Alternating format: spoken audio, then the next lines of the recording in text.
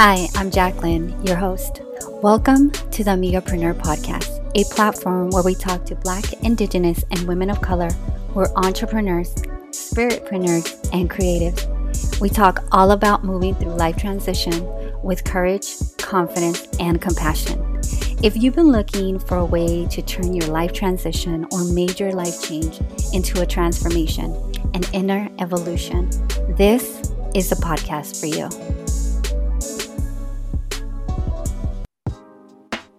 Today we have Gilsa Fort Martinez. She's a licensed Latina therapist with over 30 years experience helping women navigate life transitions, rebuild their confidence, and reconnect with themselves. Over half the women say their mental health at work suffers to the point of burnout. Among women of color, the number gets worse, with the pandemic contributing to high levels of stress and anxiety. A few things we talk about on this episode: choosing a non-conventional life as a healer, visualization as self-preservation, dealing with shame and guilt of depression, dealing with your emotions when you weren't really taught how to process your feelings. Now, on to the episode. And that's a great question, Jacqueline, because for many of us, we find we go towards, like, we want to move away from whatever was traumatic, and yet in reality, oftentimes, right, no pain, no gain. And so for me, I pretty much knew that I wanted to work within the psychology field and do what I wanted to do, but it took me several times. My parents are Cuban immigrants, and I just had to get the education. I had to have the little piece of paper on the wall, and but I couldn't find really my way. My father, a very charismatic, gregarious guy, but very intense.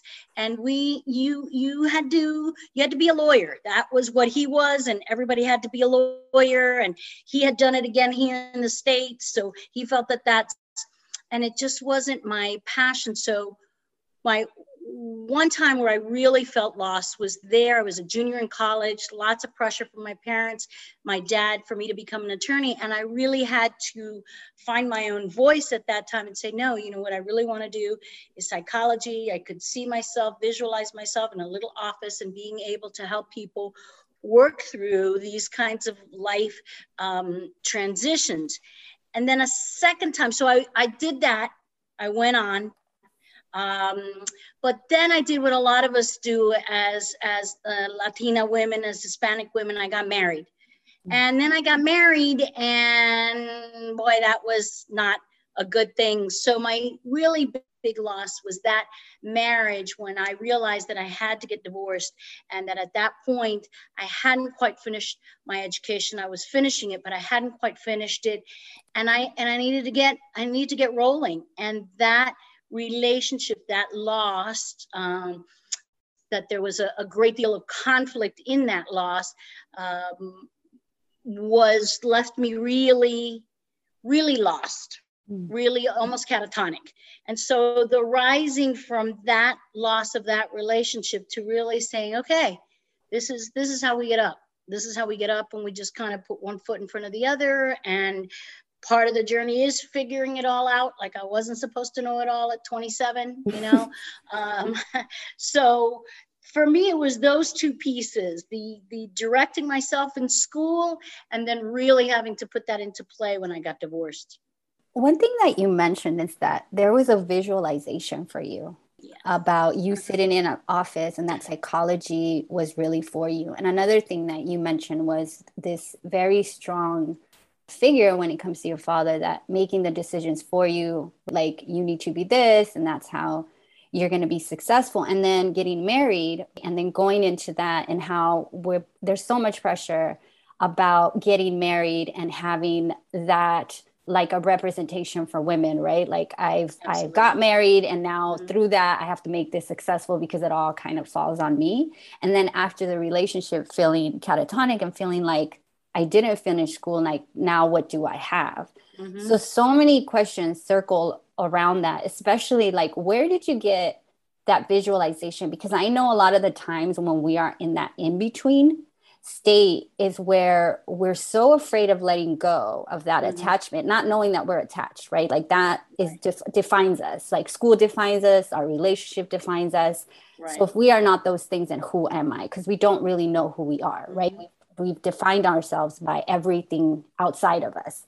So we're in that in-between. And for a lot of us, there's a big struggle of letting go of that, staying in the in-between of nothingness. I have no identity. And then moving on to the next thing. And I feel like that's why we all really get stuck. And then there's trauma in there too, that we're having to face, clear, and heal in order to be this newness of us. So where did that visualization come from? And then also in that in-between, like really letting like women of color know that there are things that are coming up for us. And how do we like do those things, like heal those things while at the same time just feeling absolutely lost? I mean, the visualization thing for me came in almost like a self-preservation. My parents were very prominent parts of our life in many loving ways, and in many, but again, being political refugees, because my father died in this country saying that he was a refugee, he was not an immigrant, and so it was very important to him for us to have a direction. I have a younger brother. And so for me, the visualization was the self-preservation. My father wanted me to be an attorney. And Jacqueline, I promise you, I tried to do all of that, focus, people pleasing stuff that a lot of us as Hispanics, as Latina, particularly Latina girl children are raised to do. And I really tried. And so the visualization was, okay, I got to be very clear on what I want, because going up against my daddy, it wasn't going to be easy. In the end, my dad supported me and did, okay, Mija, do whatever you need to do. Your mother and I always have your back, but he rode me hard those first few years and so the visualization for me was, I could describe to him, Papi, I'm going to have my own office just like you, but it's not going to be in law. It's going to be in psychology, and I'm going to help people. And look, the walls are going to be un azulito, and it's all going to look, And so for me, it was very much self-preservation to be able to power through, because I just knew that I couldn't do the whole law thing with the kind of intensity and really love that my father had for it. So I had to find my own path there and speak it, because again, a lot of us as Hispanic girls, right? What Papi said was what the family did. I also had one other piece, is that I have an incredibly formidable mother, calladita, as we say, right? In the background there, but she was, you do what you need to do. This is okay. Don't worry. I'm going to talk to your father. Oh, this guy didn't work out. Okay, we got to get rid of him. Let's move on to the next thing. So my mother has always been, my mother is still alive at almost 91. Wow. And she is still my constant advocate and cheerleader. So where my father couldn't see it, my mother could visualize it with me, kind of helped me bridge that distance, and then definitely when I got divorced, there my father was happy. My father didn't like my first. So there my father was happy. My father was like, okay, vamos, next, So self-preservation would be the short answer to you. And then just really, I have been blessed with a really pretty good support system in my parents, and in a really solid group of women friends that I've cultivated over 30 years. And that visualization, I have to tell you, I can show you pictures. That was my first office, and it looked just the way I had it pictured in graduate school. Wow. So for the women that you speak with that don't have, like, I'll use myself as an example. I didn't have that community. Again, I mean, for me, it was growing up in domestic violence. I've been on my own since I was 15. So for me, my whole identity was always about survival. and figuring it out and hustling. And you know, looking back, I had, even though I didn't have my parents, I was in a group home, and I actually had amazing counselors that, you know, a lot of them were Latino, and I never seen Latinos like them. You know, they were educated, they were activists, they, you know, they were pushing forward, they were helping the community. And it was amazing to see that, where I grew up in a neighborhood where we never saw people who were college educated and giving back to the community and all of that. So but even though I had those experiences throughout, I still believe that I was on my own and I had to figure it out. And that eventually put me in this depression, because I had this shame about not being able to figure it out. Like I always figured it out, and I didn't realize I was depressed. So trying to even go to my community, sometimes having my community say things like, "Ándale, póndate las pilas. You'll figure it out. You're a single mom. You got your daughter to college. Like, why can't you figure it out? Also, like, you're depressed. That doesn't make sense. So like, you're like sad. So like, just be happy. You know what I mean? So just like, we don't have time to be depressed. There's no reason for you to be And meanwhile, I lost my job. I lost my car. I'm losing my apartment. I'm still trying to get it together. I'm still not admitting that things, I can't figure it out. I'm like blacking out at work, you know, all because I had this guilt and shame. Like, wait, I always figured it out. I was 15. I had my own apartment. Like, I raised my daughter. Like, why can't I make this happen? And it was just spirit really telling me, like, it's time now. It's time for you to heal you and face all these things.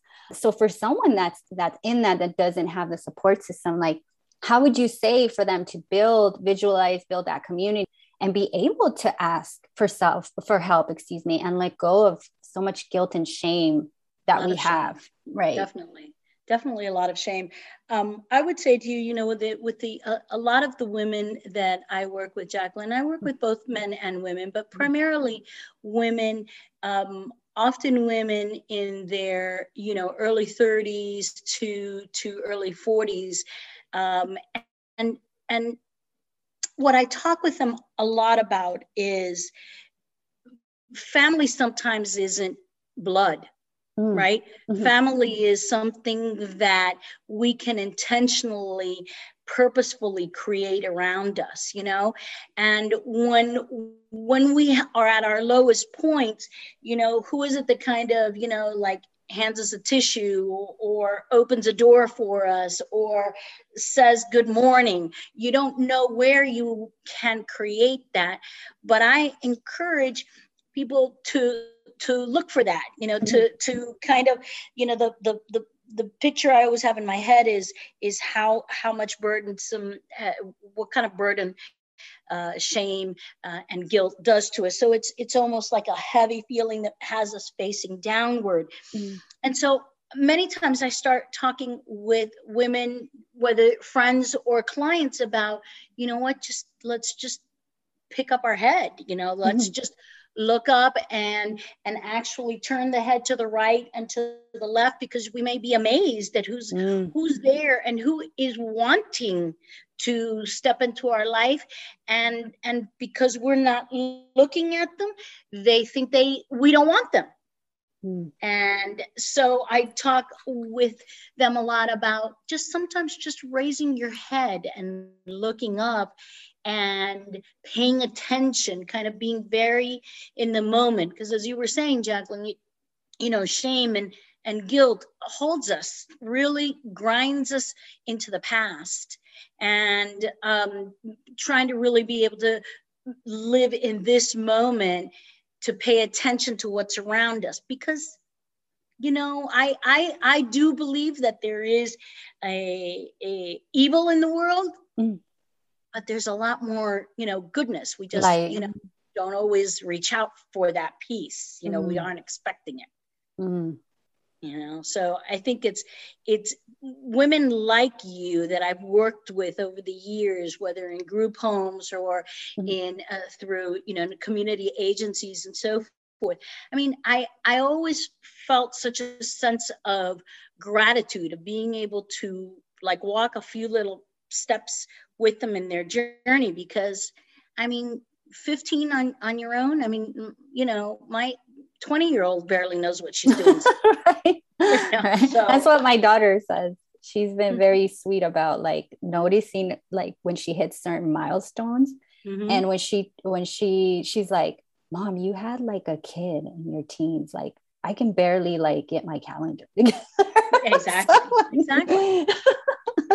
So those are really strong, I want to say genes, but I think it's more at a soul level that just, that visualization of there is something, beyond that corner, that just one more step, and there's something there. And the creating of it, I think, is even more powerful. The creating of it yourself is even more powerful. How would you say to women? One thing I think for me, that just the weight was so heavy is because we are, it's that resilience and moving forward. But I think it's also a lot of like suppression, right? Of not feeling like, for me, when I was going through this depression, my daughter was gone, which is why I had time for all those feelings, right? Because I couldn't ignore them. Exactly. And then losing everything. And I was just like, the reason this is like a giant wave and thunderstorm for me is because I never allowed myself to feel sorry for myself, or I never allowed myself just to feel bad. Like, it was sad that I was on my own at 15. It was sad of the upbringing that I had. It was really sad that my daughter was leaving. It's normal that my daughter's leaving, and she's been with me since I was in my teens. Like, we grew up together. Right. So what would you say for someone to create that safe space and haven for themselves to feel their feelings, so that they don't get to a transition and it's just like a wave of like everything? Well, I think you're right when, the first and foremost is to, remember that any of the feelings that we have are normal. They're part of being the human experience. So when we get hit with what might feel like a tidal wave of feelings, and they're like all over the place, to just kind of stop for a minute. And I talk a lot with my clients about, okay, just stop where you are, preferably sit if you can, so that in all of that tidal wave, we don't get knocked down, but rather we can intentionally sit. And then to just really to take a moment, because depression is something that happens over a long period of time. The symptoms, right, are sadness and a real sense of lack of motivation and not interest in things and so forth. But to get really into the depressive piece, there has to be long, more of a pattern of those kinds of feelings, and over time. Right. So I really try to tell people, listen, being sad, being disappointed, being frustrated, those are all part of like normal everyday life. Okay. And so sometimes if we can pay attention to those in the upfront, we help it to not get to the point where it crosses over into the more chronic things, things like depression, So when people are doing, like what you had to do at 15, 18, 20, I really would have said to you back then, would tell somebody struggling with that now, the piece about being able to find just one person that you feel that you can admire or kind of hook into in some way, so that we can start that little process of creating hope. And many times it is. I'm sure that you weren't the most trusting, kid in the world, and that trust might still be something that's a bit challenging for you at times. Right. Well, learning, honestly, I can own now that learning to trust myself. It wasn't even like trusting other people. Sometimes we question like, no, you can't trust that person. But the reality was like, I didn't really trust myself, to be like, I was very good at my gut, right? That's why I was able to like really get through a lot of stuff, like listening to my gut, which I didn't know was really my intuition back then for survival. But getting to a point where it's like, it's okay to trust yourself and to mess up sometimes. And sometimes you can't control what people do, but you can set up those boundaries real quick and let that person go.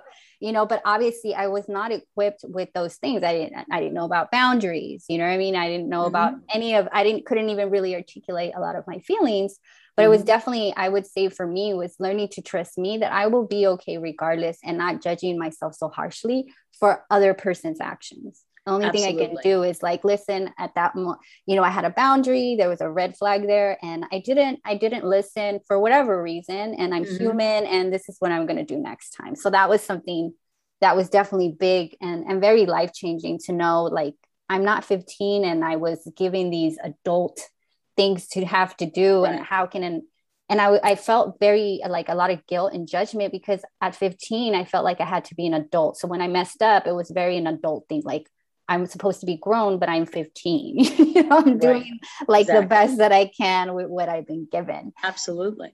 And those are two really important points that you make there. One is the idea of, really trusting your gut. Mm-hmm.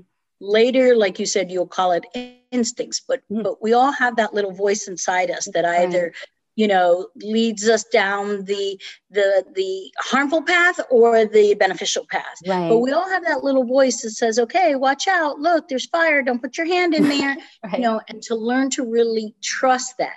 Mm-hmm. And then the second point that you make, Jacqueline, so important is the forgiveness piece, just really the piece of, all right, so that didn't quite work out, hey, I got married and I thought this was it. He was it. Right. And oh my God, how was I going to tell my parents, my father, my friends that this wasn't working and that it hadn't worked? So really the idea of trusting your instincts and then forgiving yourself when you mess it up, crucial.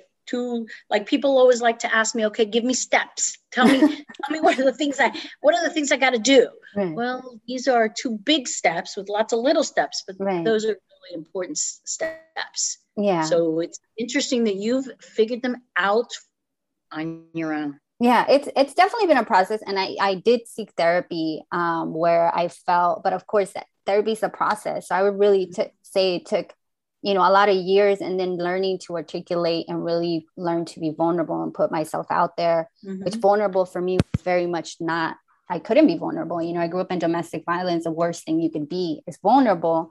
And then like kind of letting yourself know, like, I'm not in that space. I can be vulnerable. I'm an adult. I have boundaries. I can walk away.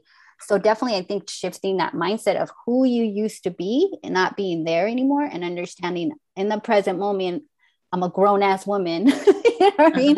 I can set these boundaries. I can step away. And it's kind of like the reparenting of yourself. Yes, that's reparenting.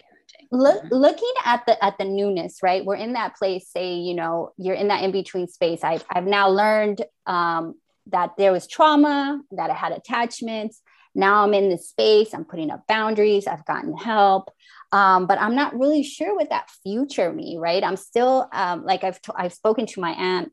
We've had these conversations about my grandmother still telling her what to do, and she's in her 40s, and me telling her, just have compassion, because you have to remember she's a different generation. She wants to be better. Like, she wants to be better, but she also doesn't have the tools. So getting her the tools and helping her express her emotions and articulate that, it's going to take time, So the reason I say that is because we want to do better, right? But sometimes we don't know what better looks like.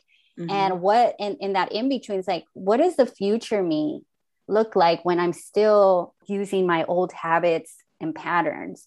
So when you spoke about visualization, for someone that wants to be this other version of themselves, how would you have them embody that? Because that word has just come to me so much about embodying, being, having this new identity, but remembering not to attach yourself to that identity. Always be changing and moving, right? Because I don't want to go back to that place where I'm defined by that identity. What would you say to someone so that they can get closer to their future self, let go of those old patterns and habits, so they start forming new identities? Does that make sense? I felt like that was a lot.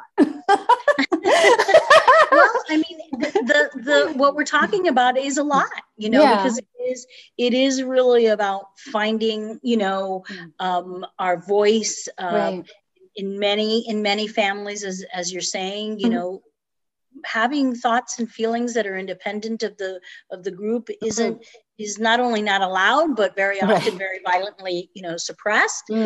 So it really is this process of finding our voice, knowing how to use it, knowing how to effectively share those things. As you said, it encompasses so many different things of trusting your instincts and then learning how to be able to engage or re-engage with other people. So, I mean, when I'm talking with young women about this, and this is like they're starting to just kind of have this little, like they have this little kernel, like I know that there's something more, there's something else happening there for me. I mean, I use some of the tried and true tools that you probably know. I do a lot of old school paper and pencil, Jackie. Yeah. Okay. For me, paper and pencil is very grounding, and then it's a reference point and we can go back to it. So a lot of, sometimes it's just list making, sometimes it's pros and cons, sometimes it's an actual, like tell me your story, right? The autobiography and the kind of cathartic thing about just telling somebody where you come from and all that you have overcome. But for the future, then I really like to play with that. Tell me what you see from the ridiculous to the realistic, from the I want to be the president of the United States, all the way to, you know what, I would really just love to be able to own a little, what's my recent client wants to have like a little garden shop. And wants to just be able to plant things that could also be beautiful, not just food, but for beauty. So it's really about just kind of expanding, right? Because a lot of our families, as you said, are narrowing in our perspective.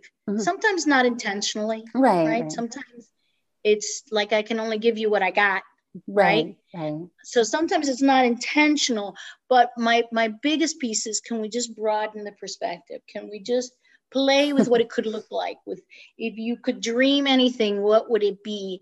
And just start to help the idea of stepping into that future, and then maybe we would go into, okay, so how would we get there? If we want to have this little garden shop, now let's work our way back, and what would that look like? And so I use a variety of different kinds of conversations, and again, old school paper and pencil, and I want you to go, take a picture of something for me and bring it, just really kind of concrete things to help them really like own it. What could that future look like? Just because somebody said it couldn't be. All right. So in my office, in my four little walls, it can be anything you want. So and like that. I love that. So tell me, what does your handle, Tough Love Healing, where does that come from? Well, when I started to really look at this, like I mentioned to you, I come from the pre-social media days. I've been practicing for about 25 years, working with women and couples and so forth. So before all of that was really prominent, I've never been considered, my clients will tell you that I'm not a very traditional psychotherapist. As a family therapist, I was trained a little bit more in the styles of like structural or strategic, some of the early family therapists. And those styles are a little bit more active, a little bit more directive. And I have found that for particularly working with our culture of Hispanics, Latinos in Miami, we have quite a diversity of a variety of different, Hispanic cultures. It's a lot more proactive approach that works. And so the Tough Love Healer is that I've had clients who tell me, no, if you want somebody who's really going to kind of help you figure out what your path is, you can talk to her, but don't go expecting that she's going to do any kind of sugarcoating or anything. She's tough. She's tough love is what she gives you. And so in those conversations is where that handle kind of came from. Mm. So with everything that you have gone through, and after all your experiences, and, you know, like you said, you were catatonic after a relationship, you visualize, what is the one thing that you love, that you really, really love and appreciate about yourself? I would say that I have, what I love most about myself is that I am determined and I am fiercely loyal. Mm. So I'm going to believe in you, and I'm going to, you know, kind of hold your hand sometimes, and then sometimes I'm going to give you a little push, and then sometimes I'm going to give you a kick, you know, but I'm going to stand there like you know that you can reach out to me, that you can count on me. My continued piece of growth is always about patience, because I can kind of see, particularly working with younger women, I can kind of see like where they can end up. Mm-hmm. And so I get a bit impatient with them in that sense. But the idea of my determination and my loyalty, I think, kind of helps keeps my patience in check, my belief that, you know, everybody has another piece, another opportunity, another, you know, way to look at things if they want to.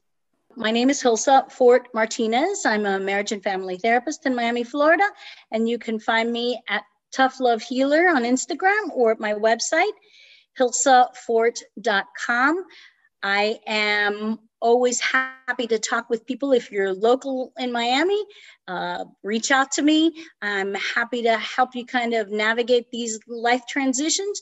And if you're outside of Miami, I can do all of the technology-based things that we've been into in these past 2 years.